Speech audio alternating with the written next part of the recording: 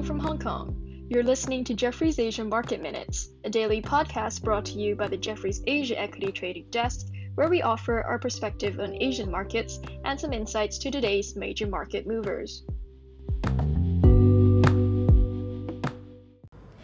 Good morning, this is the Jefferies Asia High Touch Sales Trading Desk out of Hong Kong. My name is Chloe Lam. Last Friday, US stocks finished mixed with volumes down 10%. ADRs also underperformed on more regulatory noise stemming from the education sector as Xi Jinping urged regulation of after-school classes. Bitcoin continued to be sold as China continues its crackdown, and we think this is a tailwind for gold.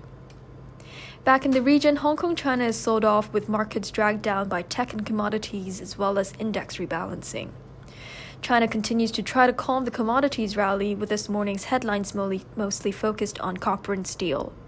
Paper and pulp prices have also surged, but we notice very few mentions in the Chinese press. Better performers today in markets are Chinese banks as well as health and biotech names.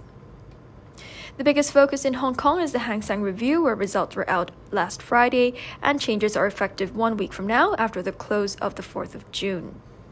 New entrants including Xinyi Solar, Country Garden Services, and BYD Company are all higher today. Alibaba and Meituan are supposed to have their weighting increased, but they're weaker today.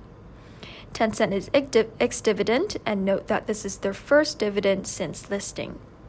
And Hong Kong Exchange's new top boss starts officially today. Moving on to Japan, the Japanese equities are upgraded by a private bank to most preferred, citing an anticipated pickup in vaccinations and improvement to the semiconductor shortage situation as it's coming at a time when there's been a proper foreign purge in Japanese equities and futures. Sony SoftBank earnings release pain and MSCI SCIR outflows. On to Korea, Biden and Moon met for a 4-day summit, with Moon accompanied by a group of South Korean business leaders who announced plans to invest a combined total of $39 billion in the U.S.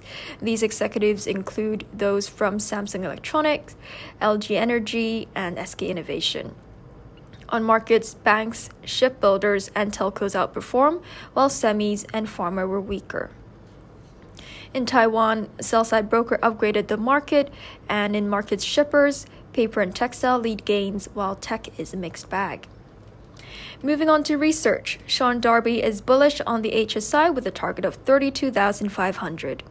That's on the back of a recent swing in GDP, HIBOR being at all-time low, and RMB appreciation, as well as opportunities with WealthNet and the Greater Bay Area. Sean is bullish on Hong Kong-listed REITs. Johnson Wan raised earnings on DAQO New Energy on favorable supply-demand backdrop, and Edison updates Chin-Data's model. And that's all you need to know about markets in Asia today. Take care and happy trading.